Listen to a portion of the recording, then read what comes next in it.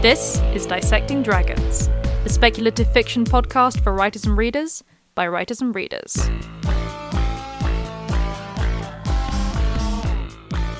Hello, and welcome to Dissecting Dragons. I'm Madeline Vaughan. And I'm Jules Ironside. This week, Woodwoes, Owlmen, and the Morag, lesser-known cryptids of Britain and Ireland, Part 1.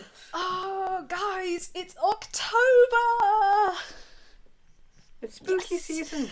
Now, obviously, over the last couple of years, we've dedicated October to doing sort of spooky episodes, and we found that they've been popular with our listeners, and they're certainly popular with Jules and I. We get very excited every year. So this year is going to be no different.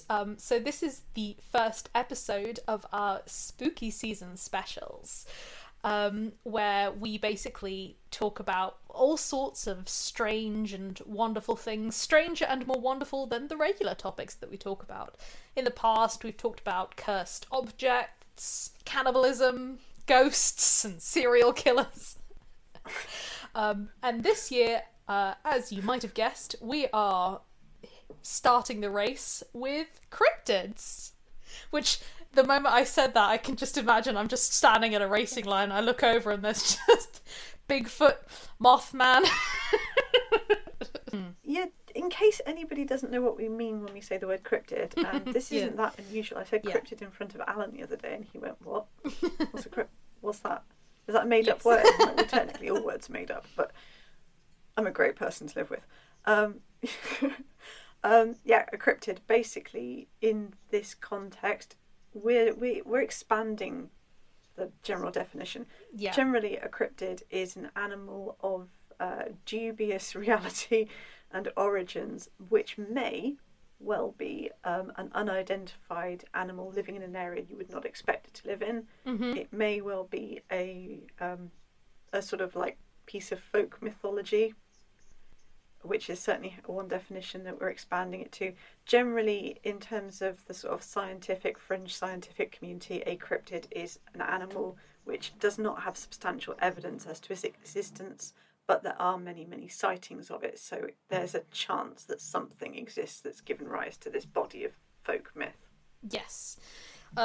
And there have been, cases of things which have been considered to be cryptids in the past or to sort of be fictional, which have actually then sort of been proven in some capacity to be real.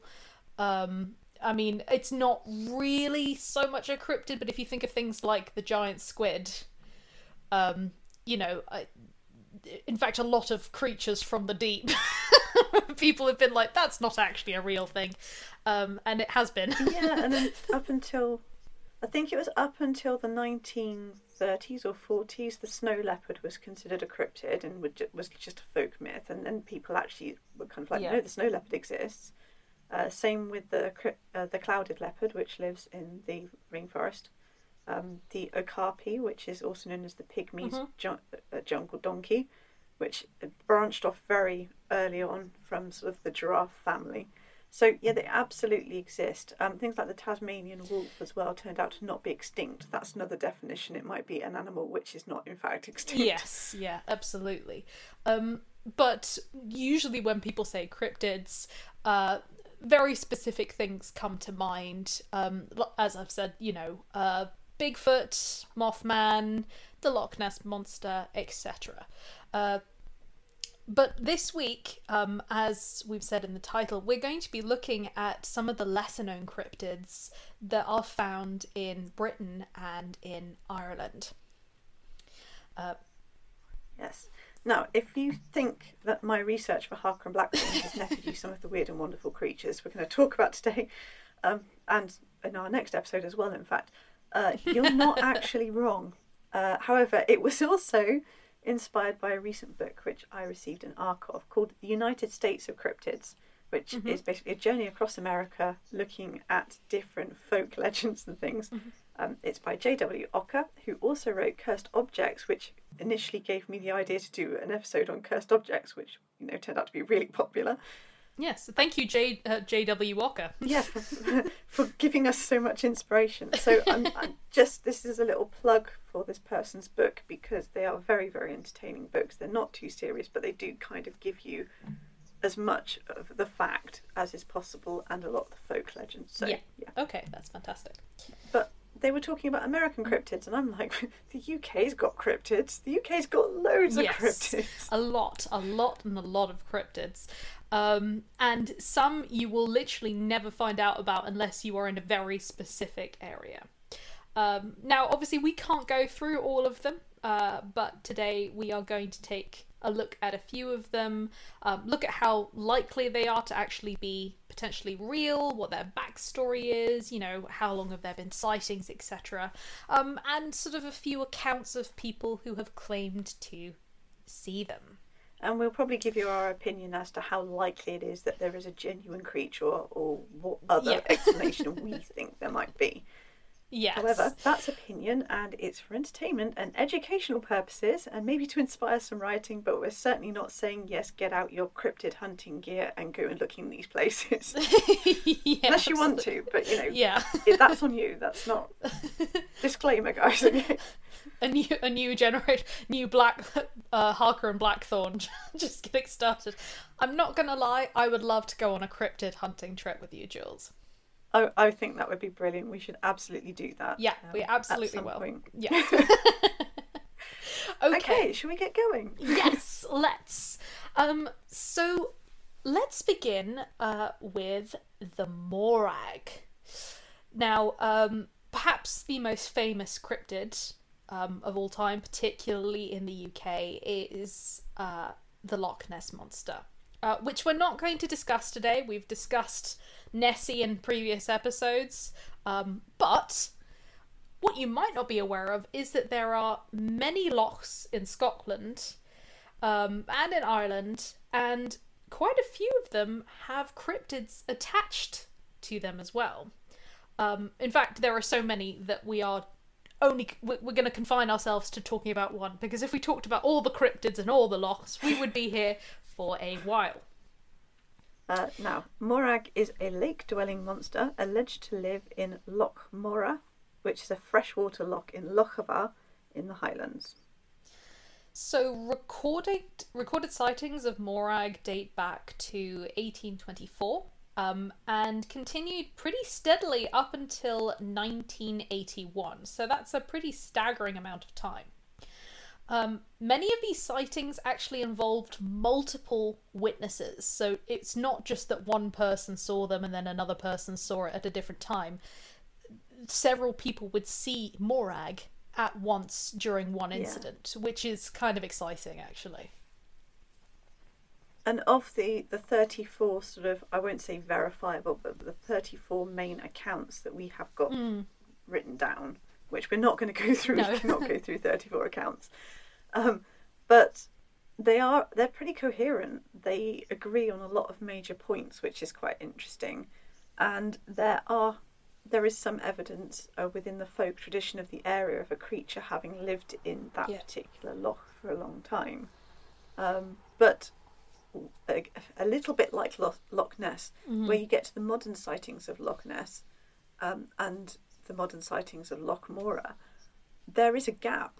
So you have this oral tradition of folk record of something lives in a loch kind of thing, and with description, and then it drops off around sort of the 17 to 1800s, and then you get the interest in the folk tradition taking off again in the 1800s, and people have forgotten this body of myth from before, and it only really got dug up again sort of in around sort of 1910. And it's really interesting how all of this, the points are kind of on things like appearance and stuff kind of coincide. Yeah, absolutely. And of course the other thing to remember is that as Jules said, this interest in folk tradition and things like that began sort of around most of Europe, but in Britain and Scotland and Ireland during this time, during the Victorian period, meant that actually accounts started to be written down. because suddenly there was also this surge of kind of science, and if you're doing science, you wrote it down. That's the difference. So you start to get these accounts. So it's very possible that there were actually other accounts, other sightings, but that they were not really credited, that they were not written down. It could have just been something among very sort of local sort of areas, local knowledge, not something which was recorded so seriously. And that's something we always need to consider whenever we kind of look at any sort of cryptid things, is that you've got to ask yourself, okay, but why were things written down? When were they written down? And what about the things that weren't? So, and who was doing the writing? Who was doing the writing? What was their agenda? I think the other thing to consider with the folk tradition is that it does come a little bit from the school of everybody knows that, as in people have been talking about it long enough, and the stories keep getting repeated, but everybody knows them. So they don't see the need to write them down because everybody already knows them. Now, Morag is described as a serpent-like creature, some 20 feet in length. Yes. To give you an idea of 20 feet in length, what's 20 feet in meters? Hold on a second. My maths betrays me. 20 feet in meters. It's about 6 meters. Yeah. So that's about 3 doors stacked on top of each other, if you kind of want an idea. Yeah, or a bit longer. But yeah, a bit longer. Depends on the door. This is one of the things as well with a lot of these water-dwelling type cryptids. It's quite difficult to assess size because they're underwater. Yes. Anyway, there's a great account from 1969, and this is the best known encounter for Loch Morar, and that is 2 men, Duncan MacDonald and William Simpson, accidentally hit the creature while cruising along the loch in their speedboat. This caused Morag to rise out of the water and attack the boat. Quite understandably, in my opinion. Anyway, MacDonald fended it off with an oar, while Simpson fired 2 shots at it with his shotgun. The creature sank out of sight and apparently swam away. They described it as being 25 to 30 feet long, brown with rough skin. 3 humps rose out of the water at around 18 inches above the loch's surface at the top of each hump, and it had a head a foot wide, held 18 inches out of the water. So, yeah, that's not a small beastie. That's a very sizable beastie. What I love is the kind of the precision of each of the, like, 18 inches out of the water and stuff like that. And I love the fact that this would have been calculated based on, all right, so how big was it? Oh, it was about this big. All right, measure that. All right, so it was about... Yes, so it could have been bigger or smaller. Yes. I think we can honestly say that they didn't accidentally mistake a large eel, though. And, let's face it, eels can be sort of 5 or 6 feet long. Yeah, eels can be very, very large, and actually very, very scary. If you've got several of them, you could mistake that for something larger. But yes, I think it's fair to say that you would have to really, really use your imagination or be exaggerating a lot to go from an eel to a 25 to 30 foot long creature. We hit a European eel with our speedboat and it got pissed off and attacked the boat. It's not very likely with eels, I'm afraid. Yes. And I'm not going to go off on a side quest here about eels, because eels are very weird. They are. They can move across land and stuff. And but it's not that. They're frightening. Anyway, we've got another one. In 1977, a Miss M. Lindsay took a pair of photos which allegedly show Morag passing across the loch. The first picture shows a large humped back, while the second shows 2 smaller humps. Yes. Bear in mind, in 1977, the sort of camera she's likely to have had access to. So I don't think it was like a top-of-the-line absolutely type thing not. either. And this is the thing that always gets me whenever you get any kind of sort of loch or sea creature or river creature. Because, we have, as we've said, there are lots of them. I mean, there's even a creature which is attributed to the River Thames and stuff like that. The fact of the matter is that there's always humps. So it's like, oh, we saw a hump. And a lot of the time, those humps could very much easily just be seals and other things. but it is interesting. Yeah. I mean, it's quite unlikely to be a seal in Loch Moura, considering where the loch is. Yes. But, yeah. No. Yes. In Loch Moura, certainly. Yeah. But So anyway, let's have a look.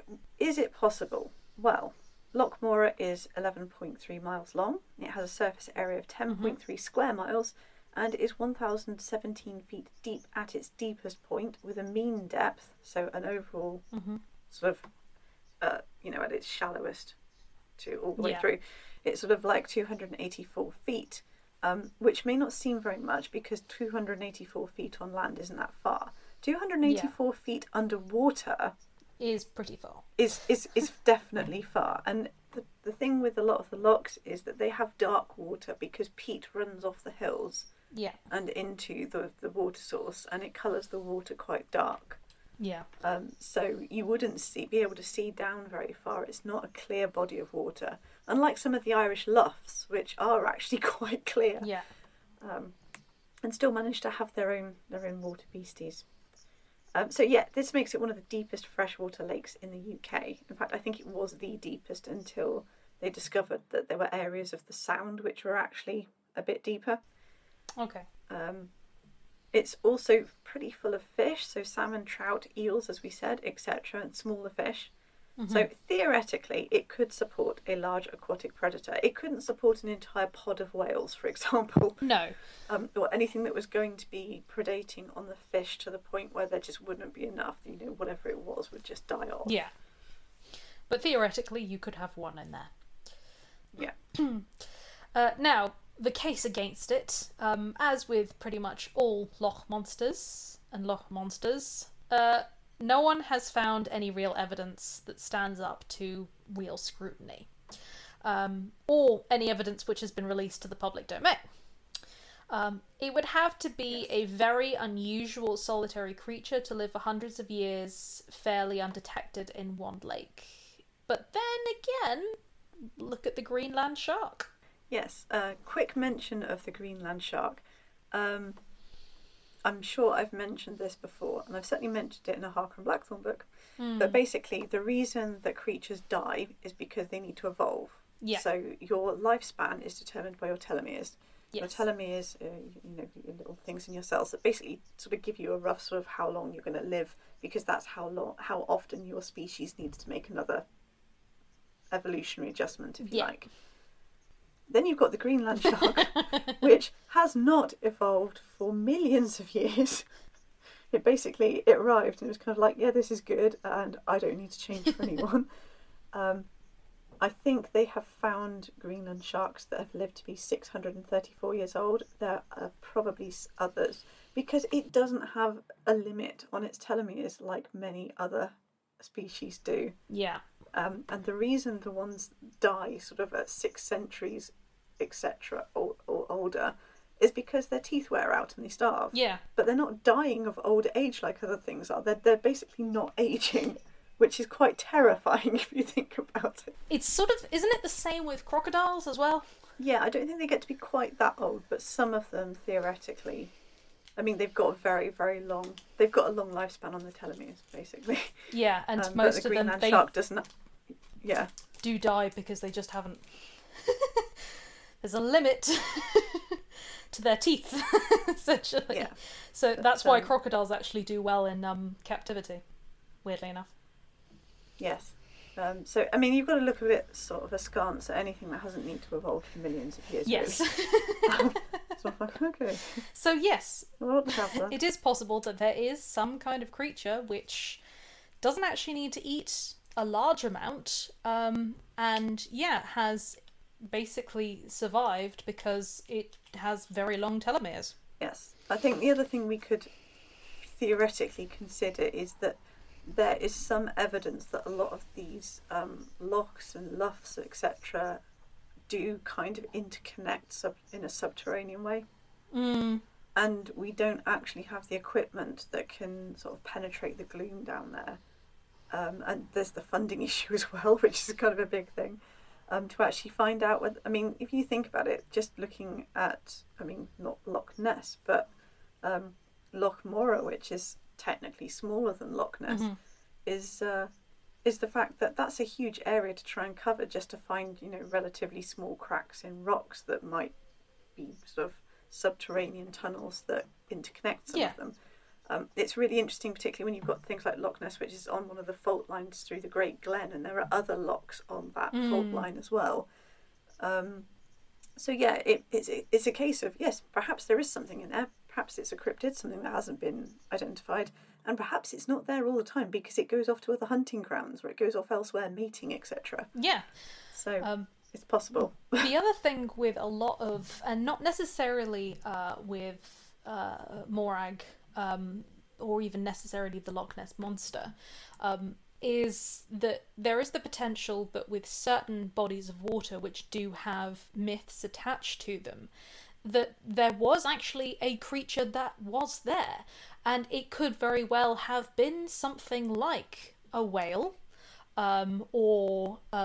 because we have had cases of sort of whales coming upriver or sharks coming upriver. We've had whales in the Thames and stuff like that. If you get up to Scotland, it's not impossible that you could have an orca or something like that as well, which could get into certain bodies of water, perhaps in the past where they were connected to the sea, or they weren't, and that this is what started some of the kind of myths, in that you'd have a group of people who would have never seen a creature quite like this before. They collect these kinds of stories, and these stories sort of continue to live on.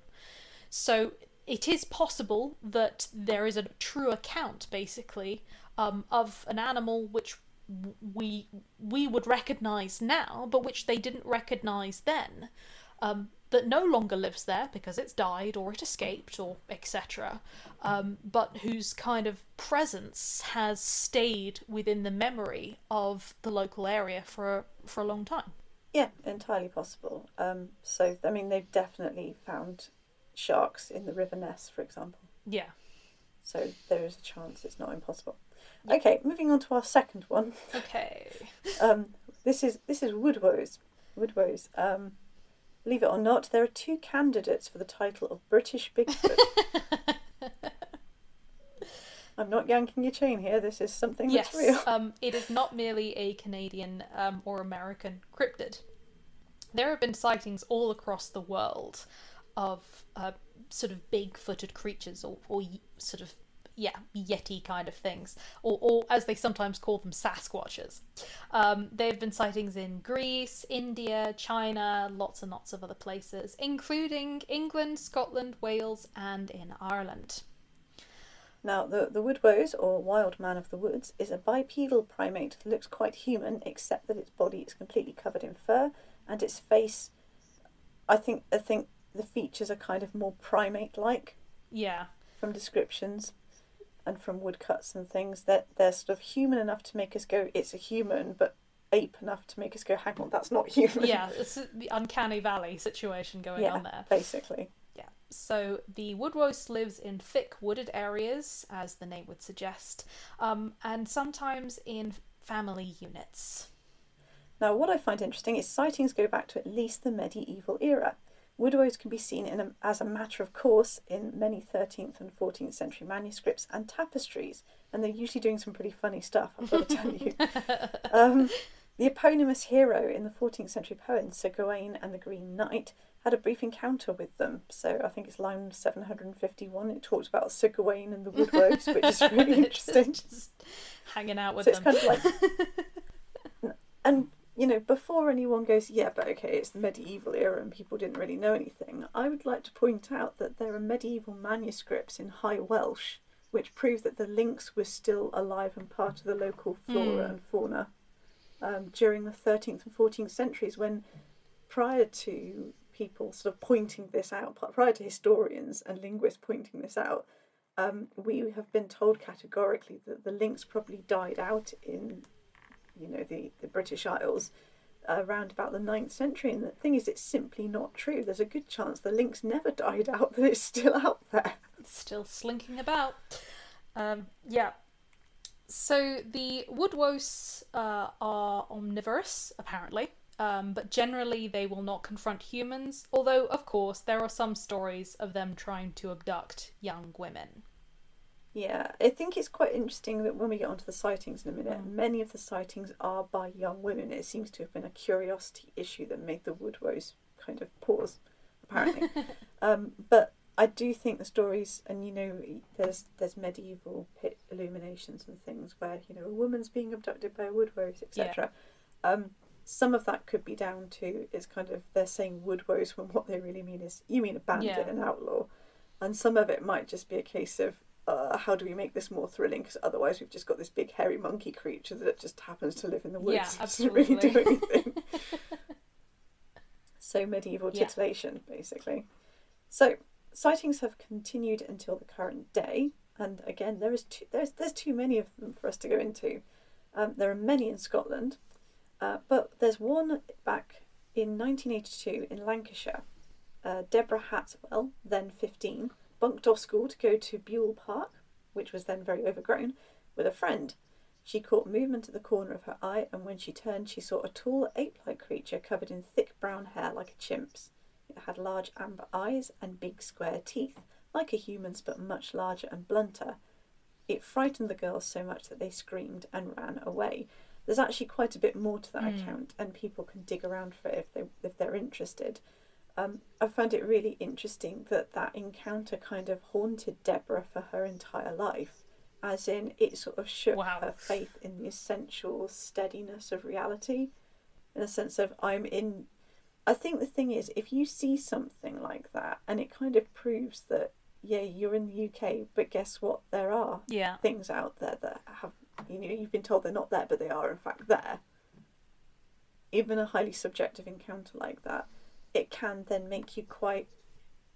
Yeah. It's an eerie feeling. I think it can make you sort of question everything. Particularly, she was a teenage girl as well, so she was already questioning things. Having to question the nature of reality, she understood it on top of that, probably did haunt her. That would have... it would have actually been really scary. Particularly, again, because if you think of the uncanniness of it all. Yes, something looking at you with almost human intelligence that's about 6 foot tall and built like a gorilla. Yeah, that would be terrifying. that's potentially quite a scary thing. Yeah.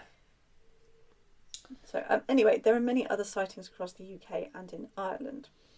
So, a case for and against. Well, medieval medicine was actually pretty sophisticated.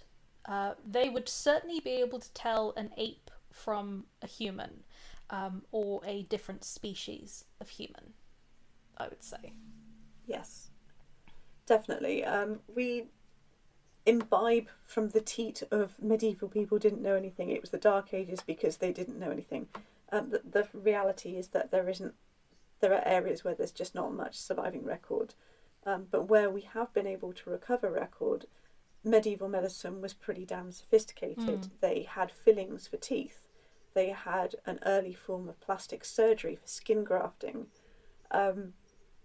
They could certainly set bones. They understood things like... But obviously they didn't have microscopes because they couldn't make the glass that fine. But they did understand things like infection and keeping clean and washing your hands. All stuff which got lost in subsequent centuries.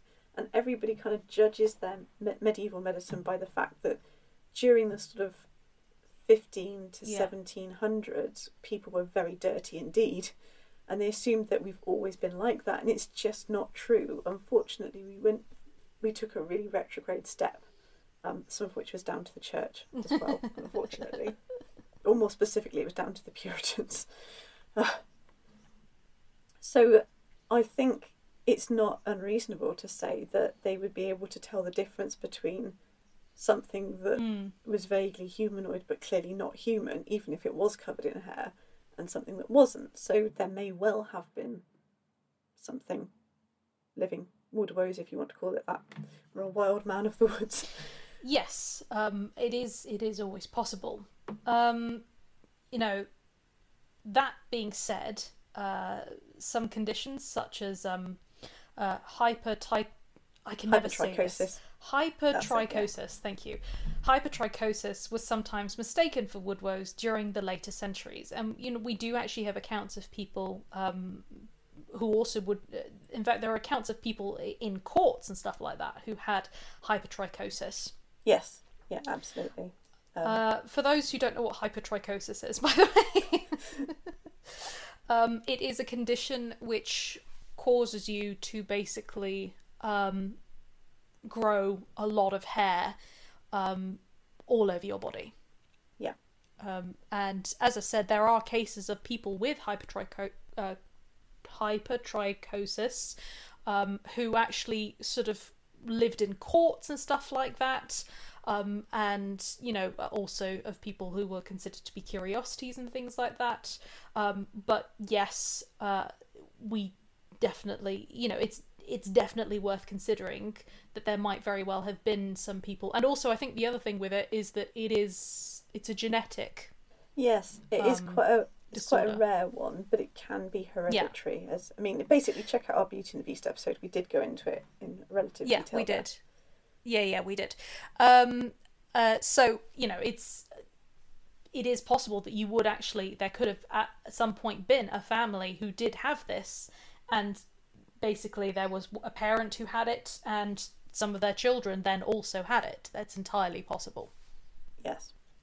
On the other hand, the case file of evidence on Bigfoot is so huge and complete that it only needs a living or dead specimen to act as conclusive evidence. Yeah.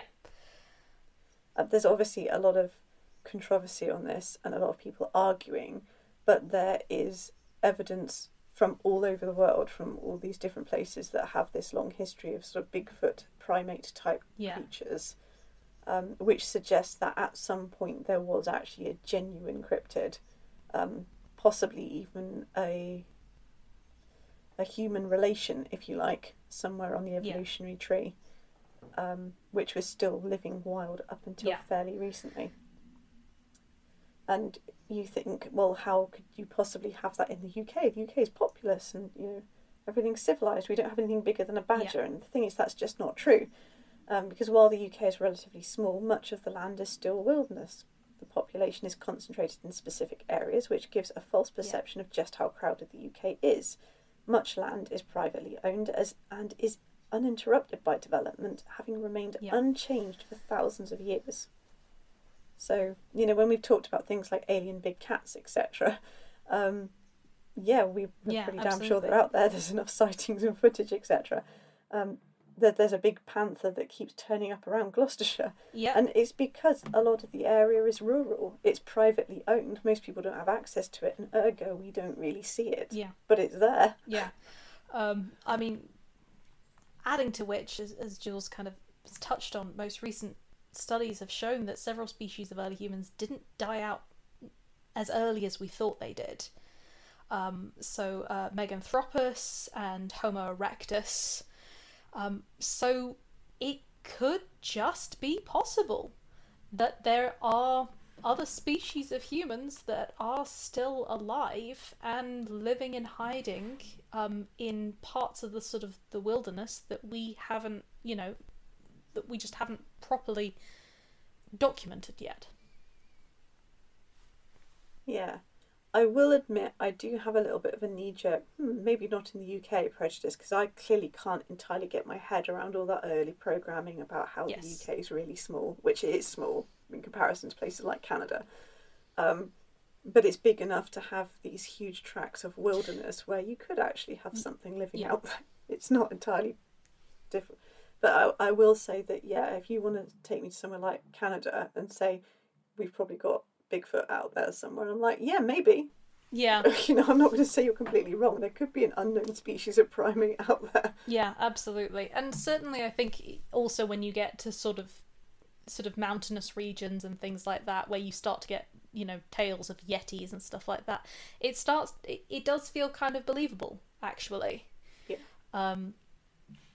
But yeah, we do have to remind ourselves that there is a lot of the UK which most people just will never enter, and that might not have actually been trodden on by, looked at by humans for a very long time. If you think actually that there are large areas of the UK which have been owned by a family, a single family, for hundreds of years, what is the chance that that family has walked, you know, that whole area, or has even been to some of that area? Yeah.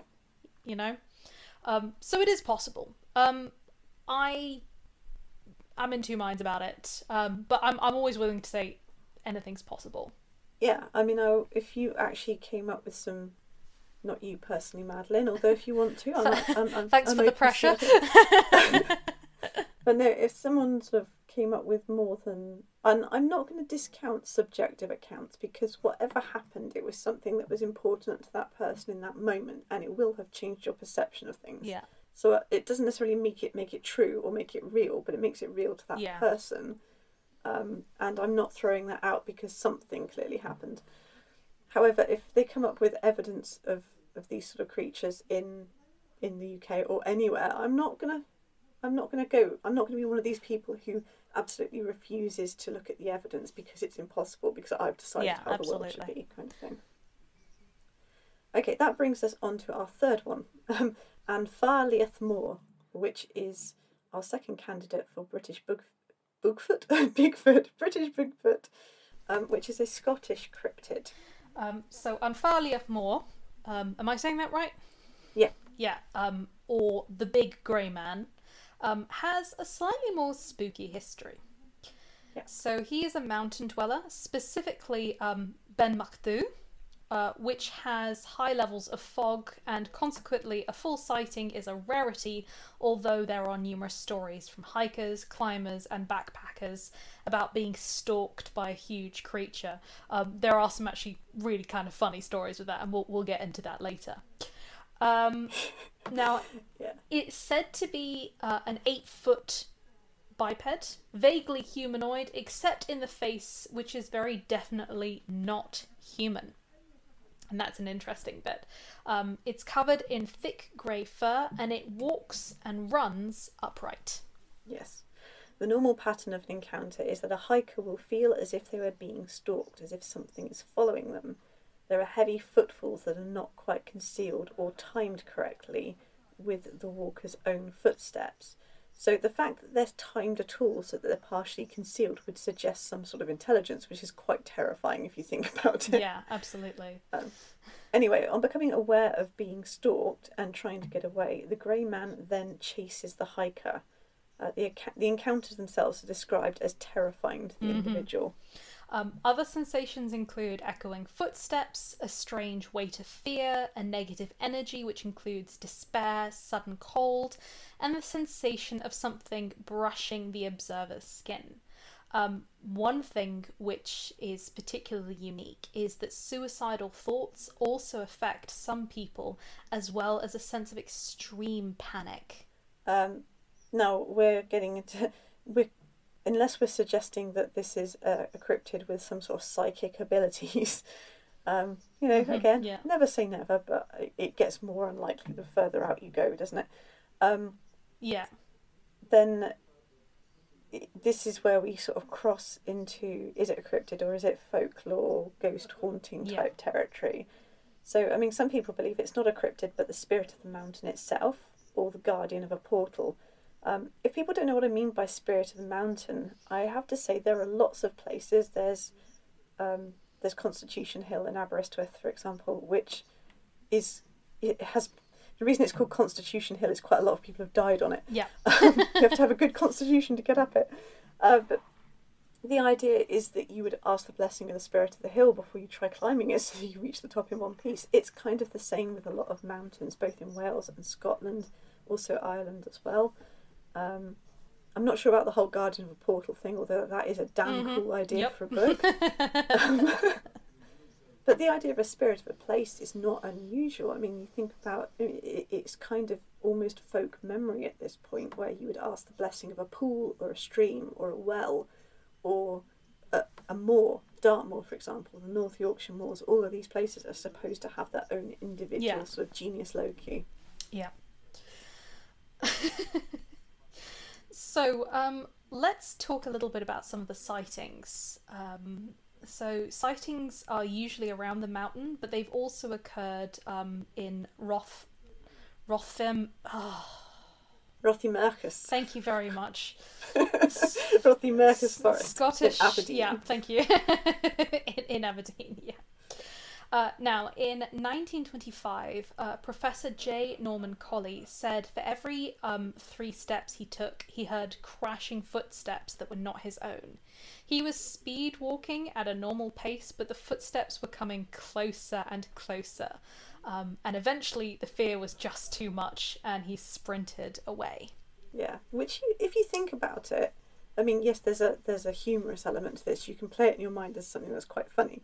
Having said that, if you think about it, you're walking through this fog-enshrouded mountain and something is following you, and you start thinking it's just an echo, and then you think, actually, no, something is actually genuinely following me. We've still got that part of the brain which says that something is stalking us. We still remember being prey, and suddenly you're prey again. And then the fear gets too much. This weight of fear that comes down on you sends you into headlong panicked flight. That's a very dangerous thing to happen on a mountain. Yeah, absolutely. One of my favourite accounts with regards to this cryptid, and of course, now that I'm thinking about it, I cannot remember the name, but it was a Victorian gentleman. Now, during the period, as we've discussed, interest in folklore and stuff like that, but also an interest in kind of maps making and basically actually really taking accounts and marking out areas which people knew about, so like sort of Scottish mountains, etc. And it was a Victorian gentleman who was part of a sort of a mountaineering club, and he went up Ben Macdhu, and he encountered this creature, this grey man, in so much as he had this terrible sense, he heard the footsteps, he very much didn't enjoy the experience. He then came down the mountain and he never said a word. He never told anyone about it until decades later. Because he thought you'd be laughed at, because he was a man of science. He was a very rational person, didn't believe in the supernatural or anything like that. And many years later, he was at his club, at this sort of mountaineering club, and the only thing he said is, I'm not very fond of Ben Macdhu. There is something peculiar about it, and I will not climb it again. And he was very surprised when a whole bunch of the other mountaineers went, "Oh yeah, never again. Oh yeah, we never do that again." And it's one of my favourite things. And he's like, "Well, everyone will think I'm crazy," and that all of them collectively, like tens of them, had all had a weird experience and went, "I'm not telling anyone about this." And then just an offhand comment, and they were all like, "Oh yeah, no, definitely, we're never going up there again." That's great. There's another encounter in Rocky Mercus Forest, which is a bit more recent. It was reported by 3 men who'd been hiking. They saw a huge grey human-like creature with an eerie, inhuman face. That's their words. On another occasion, they happened on the creature again. So they not only saw it once, they went back again. And this time it chased them to their car and tried to get in. It then chased the car, reaching a speed of 45 miles per hour before they lost it.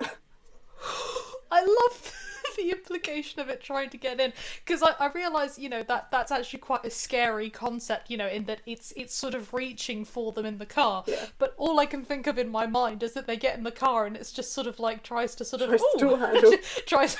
it just tries to sit into, like how when people get into cars, they open it, they just stick their butt in and they try and take a seat, and I just imagine this creature like, "Oh, well, don't mind if I do."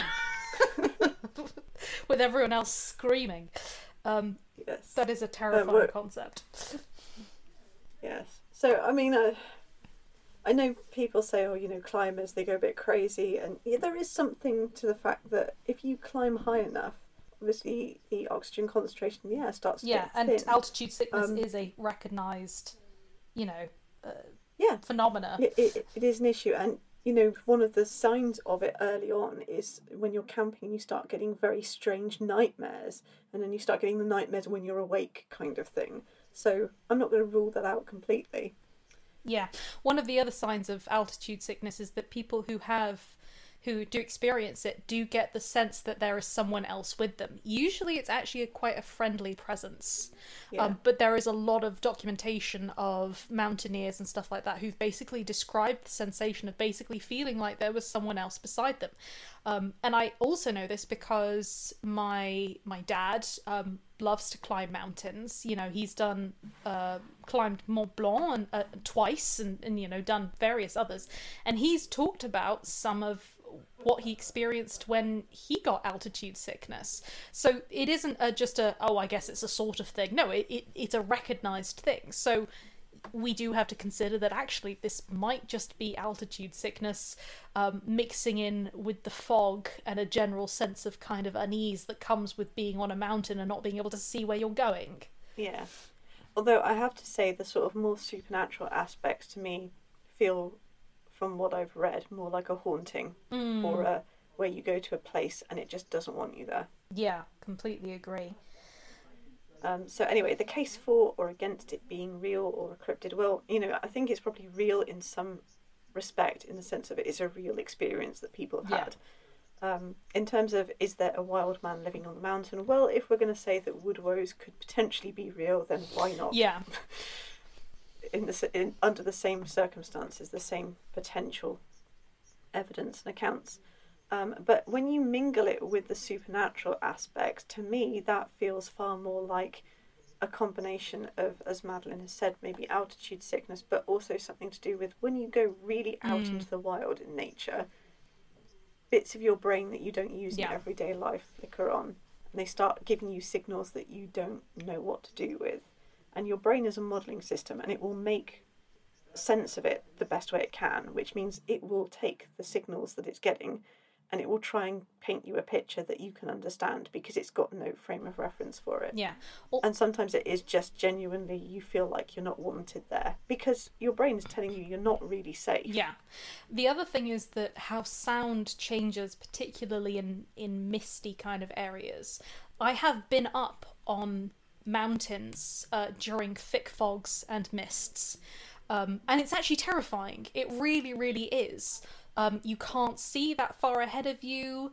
And I do remember being up in the mountains, unable to see more than sort of a couple of meters. In fact, not even really a couple of meters in front of me. I could see my dad because he was wearing a bright red jacket, so I could make him out just as this red shape. But I couldn't make out any kind of features or anything else like that. And while we were there, we could hear avalanches happening around us. And we had no concept of where they were. They could have actually been a fair distance away. They could have been small, they could have been large. We really, really couldn't tell at all. And it was terrifying.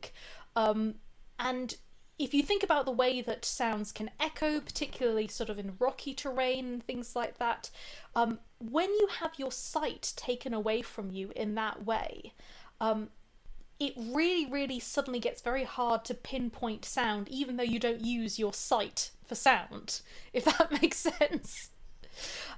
So a whole combination of stuff is that I really do believe that you can sort of, an atmosphere can be very easily created in those conditions, which feels very menacing, and when combined with altitude sickness and stuff like that, and also when combined with, you know, particularly if you're already aware of certain stories or certain reputation, it's very easy to kind of make those connections. I'm not saying that the people who kind of had the experiences were lying or that they weren't being, you know, that they allowed themselves to be tricked.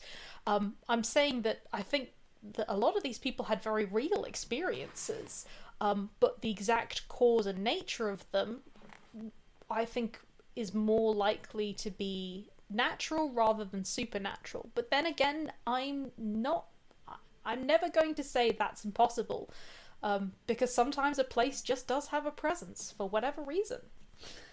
Okay, so let's get on to one of my favourites. The Owl Man. Yes, this is a Cornish cryptid. First sighting investigated near Mornan, which by the infamous Tony Doc Shields, which was in the 1970s. just so people are aware, Doc Shields was a famous, or shall we say infamous, he was both a stage magician and a TV magician, and also a practitioner of the occult. If you've read any Harker Blackthorne, then you'll know, because I've mentioned him before. But just for those who haven't, he was involved in the Loch Ness Muppet incident, whereby he did some occult practice to summon the Loch Ness Monster, and what came out was a strange tentacled type thing, and it looked so unreal that people called it the Loch Ness Muppet.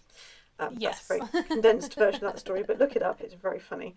And then there was another thing where he was calling up the Cornish sea serpent Morgower, which means little giant, or sea giant, and it didn't.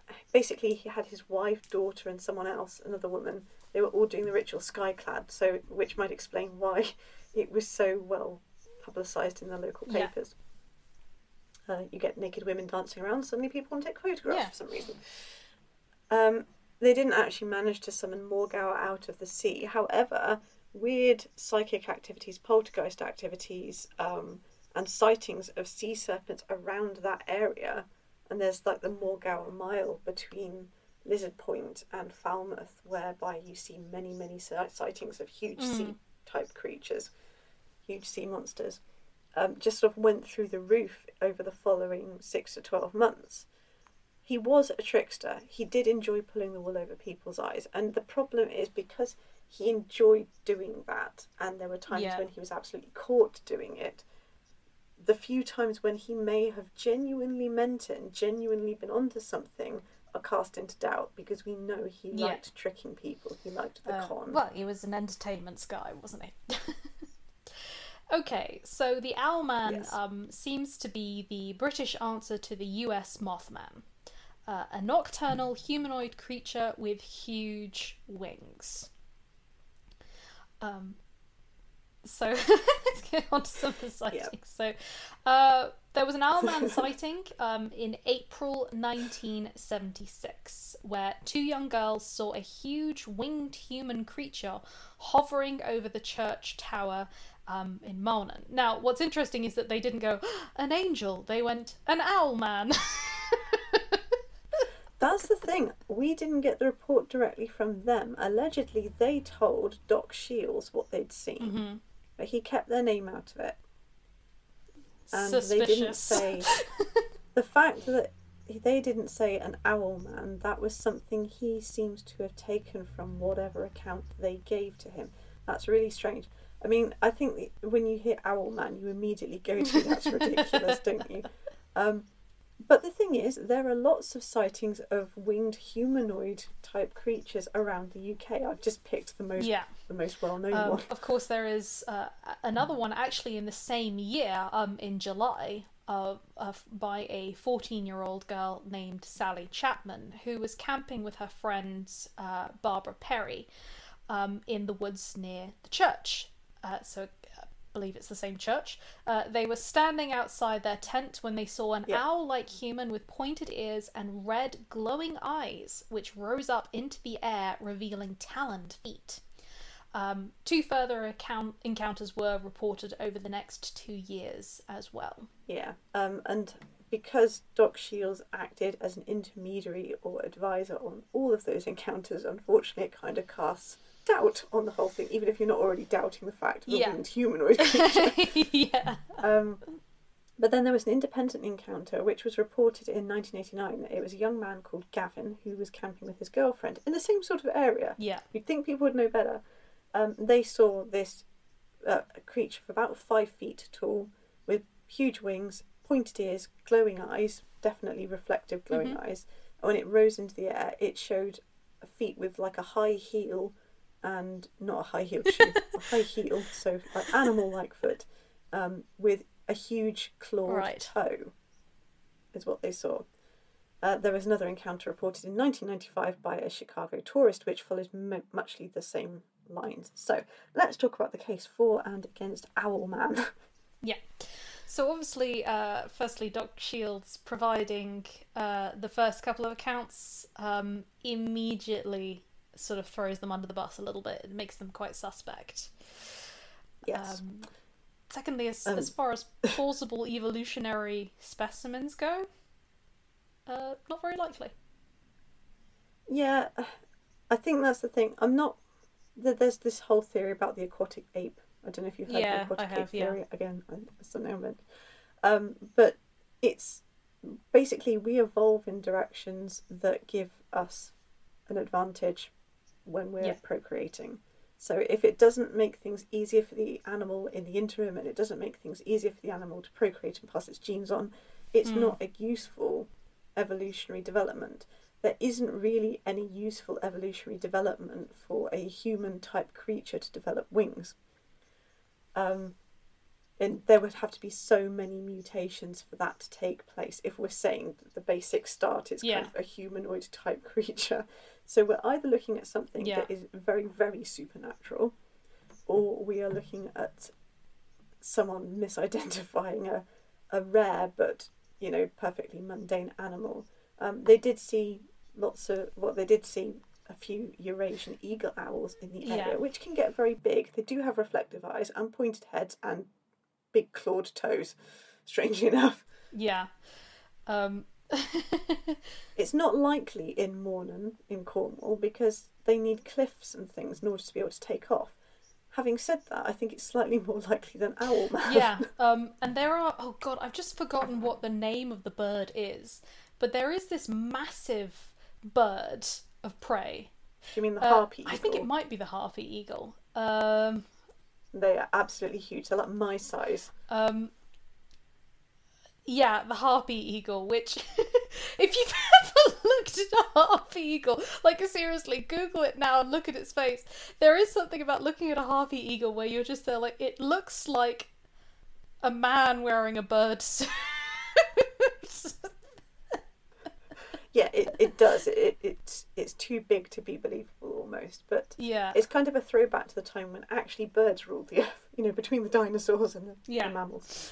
So it is actually kind of very possible that rather than it being a man, as it were, that it is just it was a very, very large bird that perhaps got lost and was just nesting or hanging around that church for a little while, and then came back every now and again.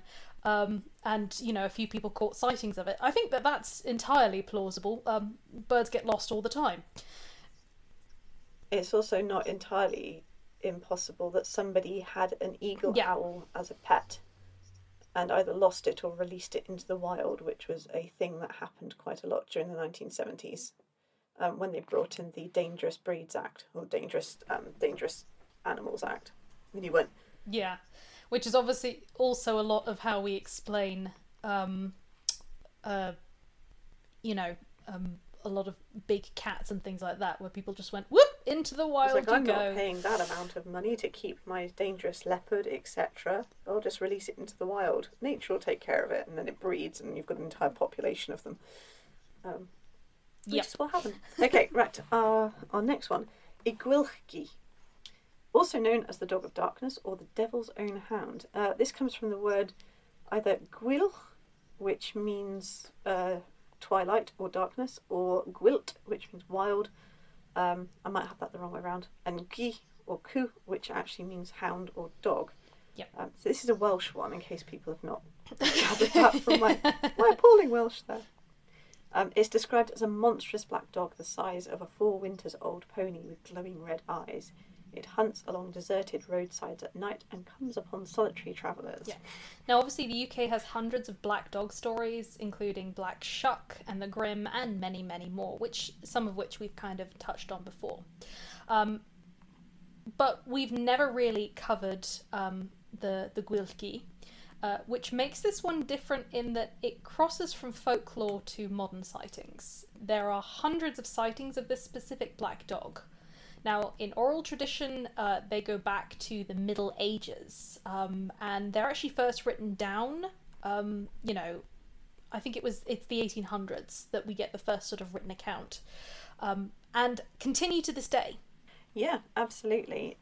Obviously, with the whole 1800s it being written down thing, once again we come to the folklore gap where it became fashionable to collect folk tales. And, yes, and actually start noting these things down instead of just going, well, that happened, let's never talk about it again until I'm very drunk in a pub. It's like, oh, your cousin Bronwyn saw a black dog kind of thing.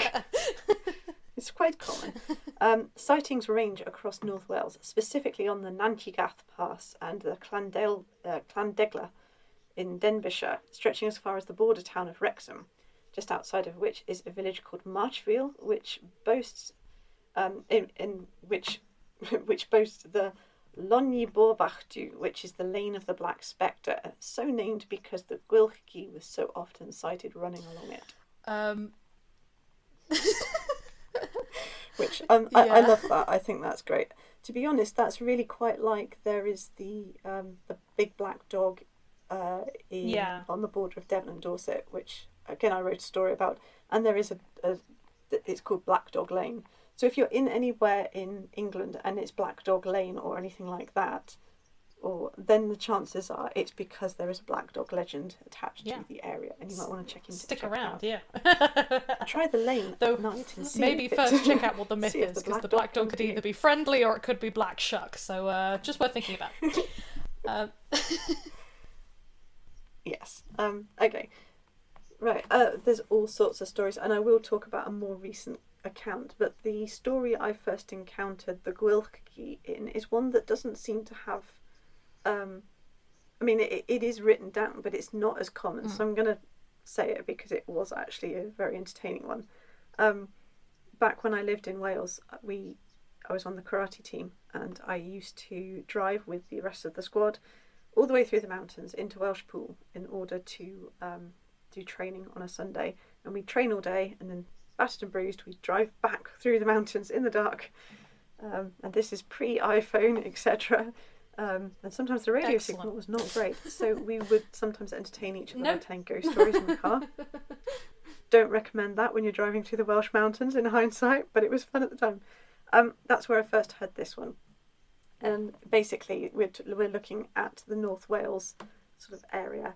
An old woman lived apart from her village out in a cottage on the edge of the woods. And she didn't really like company that much, and people only really bothered her when they wanted some sort of herbal remedy. So very typical sort of old woman lives away from society kind of thing. It came about that there was a rumour that she had a great store of silver in her house, that she was very wealthy, and when she died there would be a lot of money. 3 very idle young men who were drinking in a tavern one evening heard this and thought, why should we wait until she's died? She's out there by herself. We could just take the money from her. So, fortified with ale, they all went down to the old woman's cottage. Now, on that evening, the old woman had gone out to shut her hens in and looked up, and on the road ahead of her, she saw a huge black hound with glowing red eyes, and she knew it for the Gwyllgi, and she backed away towards the door, summoning her courage and saying, "You'll have me when I'm good and ready, and not before." And she went back into her house. And she was obviously quite frightened, because when the Gwyllgi turns up, it means you're about to die. And it's either going to take you itself, or something terrible is going to happen to you. You get an ugly death with the Gwyllgi, basically, because it is the devil's dog. The 3 young men clearly didn't see the Gwyllgi when they came upon her house, and they forced their way in. And they knocked her about a bit and tried to force her to tell them what the silver was. She couldn't do this because there was no silver. It didn't exist. They were not going to accept that as an answer. And they got so far as almost breaking one of her arms. And finally she remembered that the Gwyllgi was outside. So she sent one young man out to dig under the oak tree, because that was where she'd hidden it. And he left his friends to keep an eye on the tricksy old woman. After he'd been out there for a while, the second man got a bit nervous and said, what's going on? And she's like, oh, I'm such a silly old woman. You know what? I've forgotten. I actually left it on the other side of my garden, under the willow. And so you need to go and find your friend and go and dig under the willow. That's where the silver is. I'd completely forgotten I'd moved it. So, consumed with greed, the second young man goes out. And then a long time passed, and by this point the third young man is sweating bullets. because his two friends have just disappeared. And he starts shaking the old woman, saying, what have you done? What's going on? And she laughs in his face and says, if you can't see, then you are stupider by far than I am. She said, your friends have gone and they've dug up the silver and they've decided it'll divide perfectly nicely between two people. Why should they share it with a third? And they've taken it and they've gone and it's probably half spent already. And the third young man was so angry he ran out into the yard, into the jaws of the Gwilchgi. And at which point, the old woman stood on the doorstep, looked at the devil's own hound and said, there, you've had 3 souls, you're not getting mine as well, and shut the door. And that was that. It left her alone. I love it. That's a great story. So, tricking the devil's own dog into taking someone else, not yourself. Mm-hmm. But if you want a more recent sighting, you're probably familiar with the poet Dylan Thomas, Rage, Rage Against the Dying of the Light.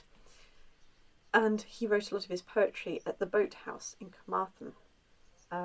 That's now a place where you can visit, you can stay overnight, and there's all sorts of other things going on. It's quite a strange area and it's got lots of spooky happenings.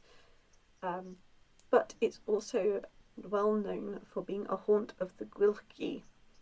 And what is noticed, this particular account, I can't give names because I wasn't given them.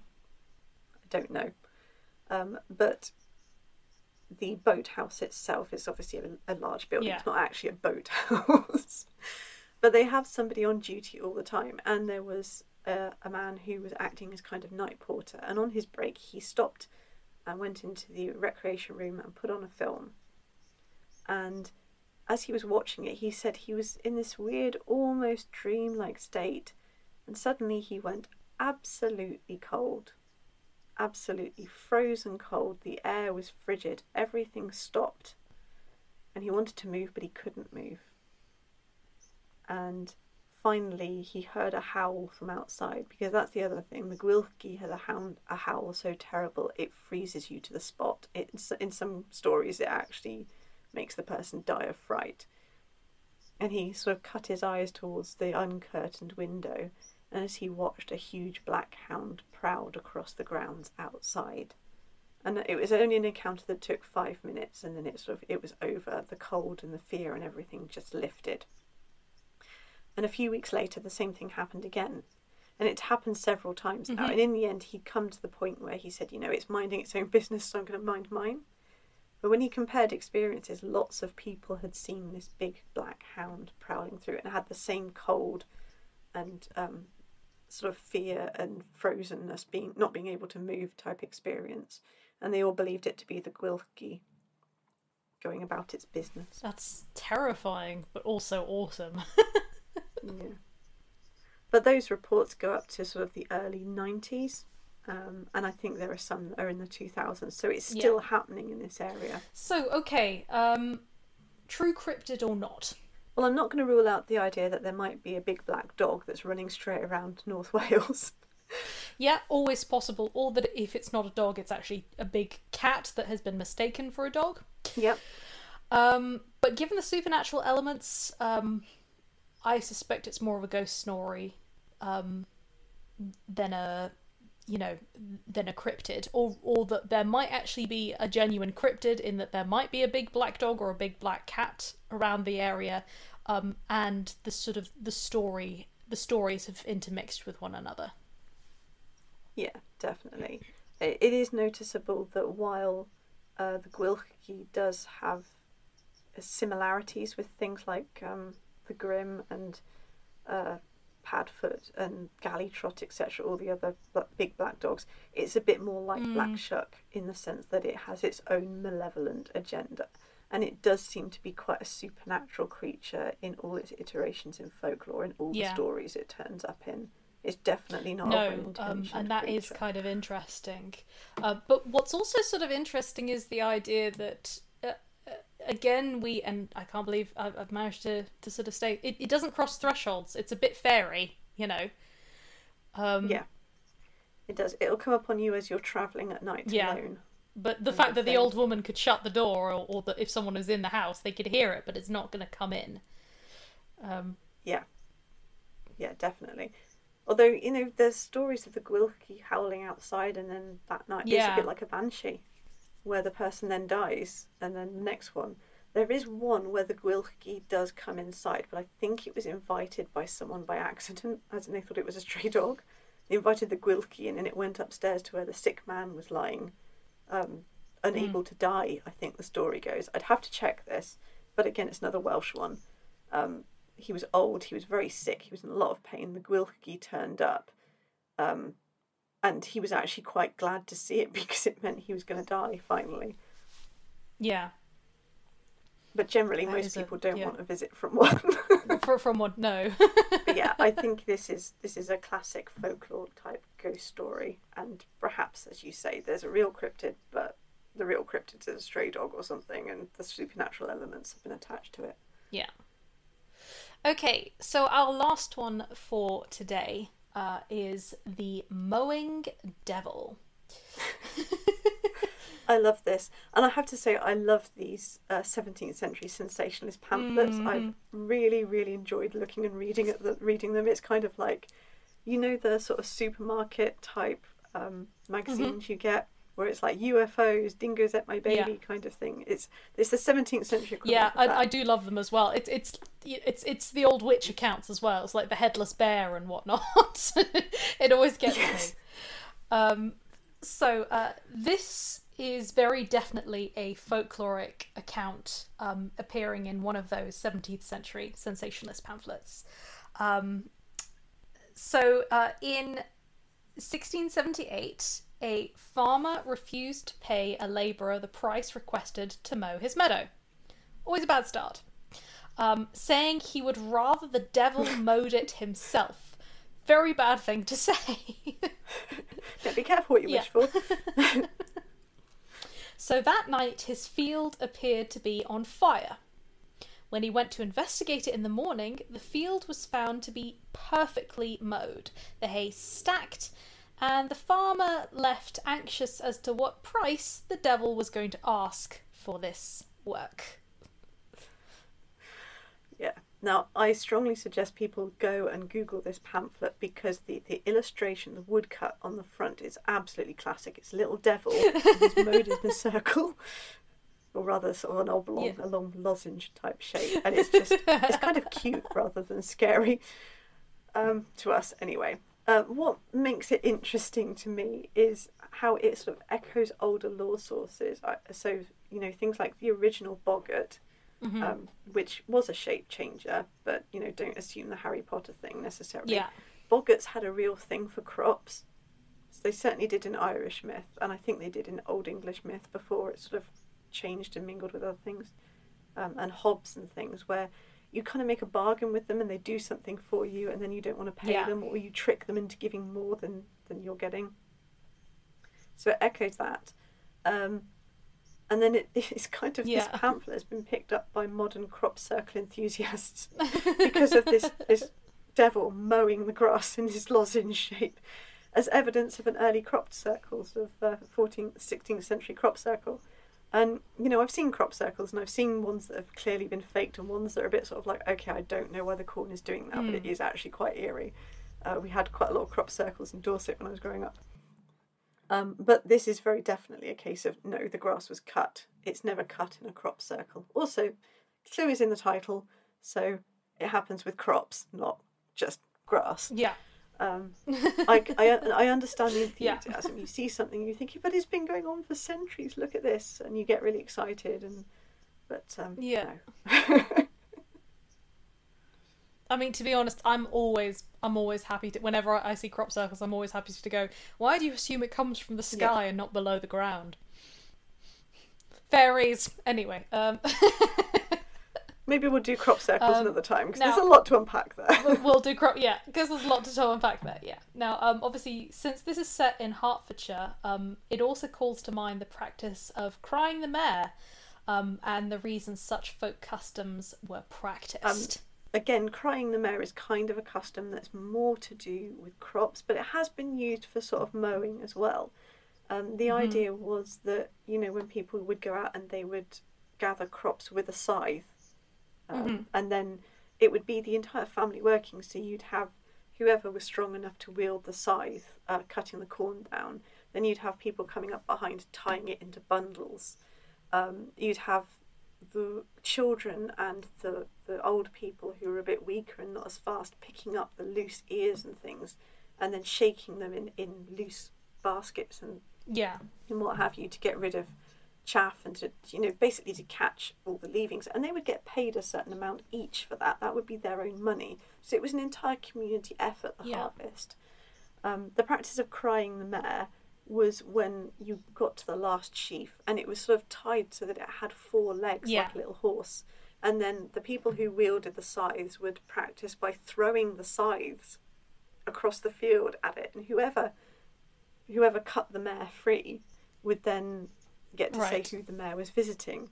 And what the practice was that the mare, the barley mare, would then be taken to whoever had left their crops or their hay standing in their field too long as a sign of laziness, and they had to host this barley mare in their homes and give it offerings until the following year. Otherwise, great misfortune would come on them at the next harvest time. But it was kind of like a community, we all need to be in this together, and we think you're not pulling your weight. Here, have this eldritch creature to look after type thing.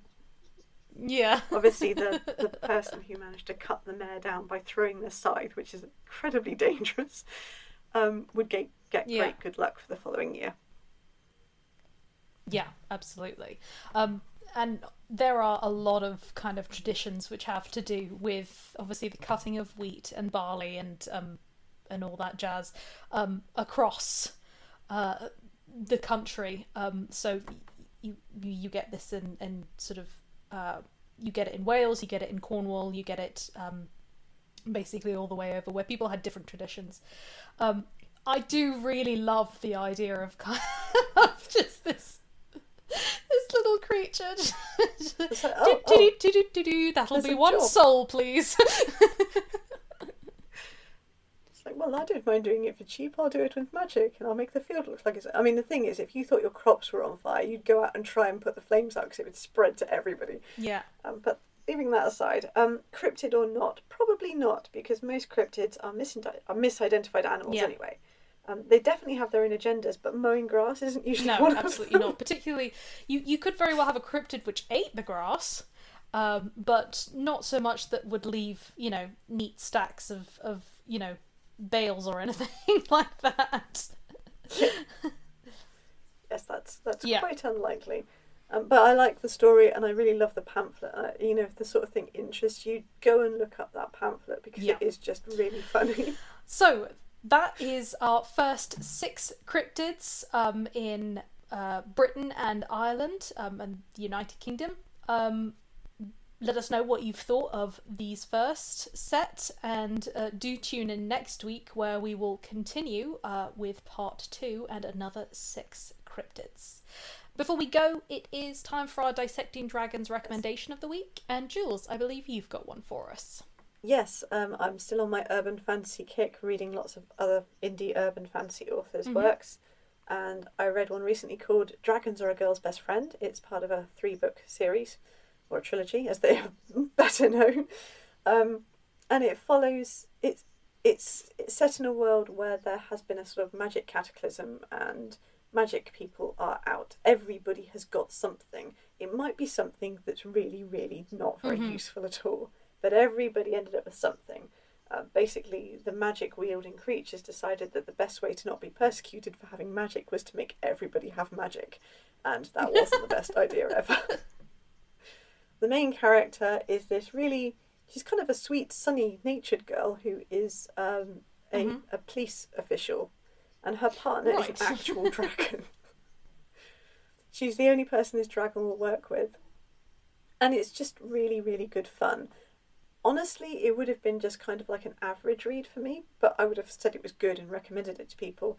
But she was adopted by her, super sweet cinnamon roll kind of gay vampire adopted father, and over the years he's adopted so many of these sort of orphaned magical humans, and it's so cute. They have the most adorable relationship, and he's just it's amazing. I'm like, okay, that bumps it right the way up the scale for me, just because that's different, and also the way it's done is just so adorable. So that's Dragons Are a Girl's Best Friend by Isla Frost, and I'm definitely going to read the rest of the series. I recommend that one.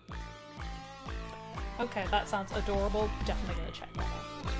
And on that note, guys, we'll say thanks very much for listening, and we'll catch you guys next week. Yeah, thanks and goodbye.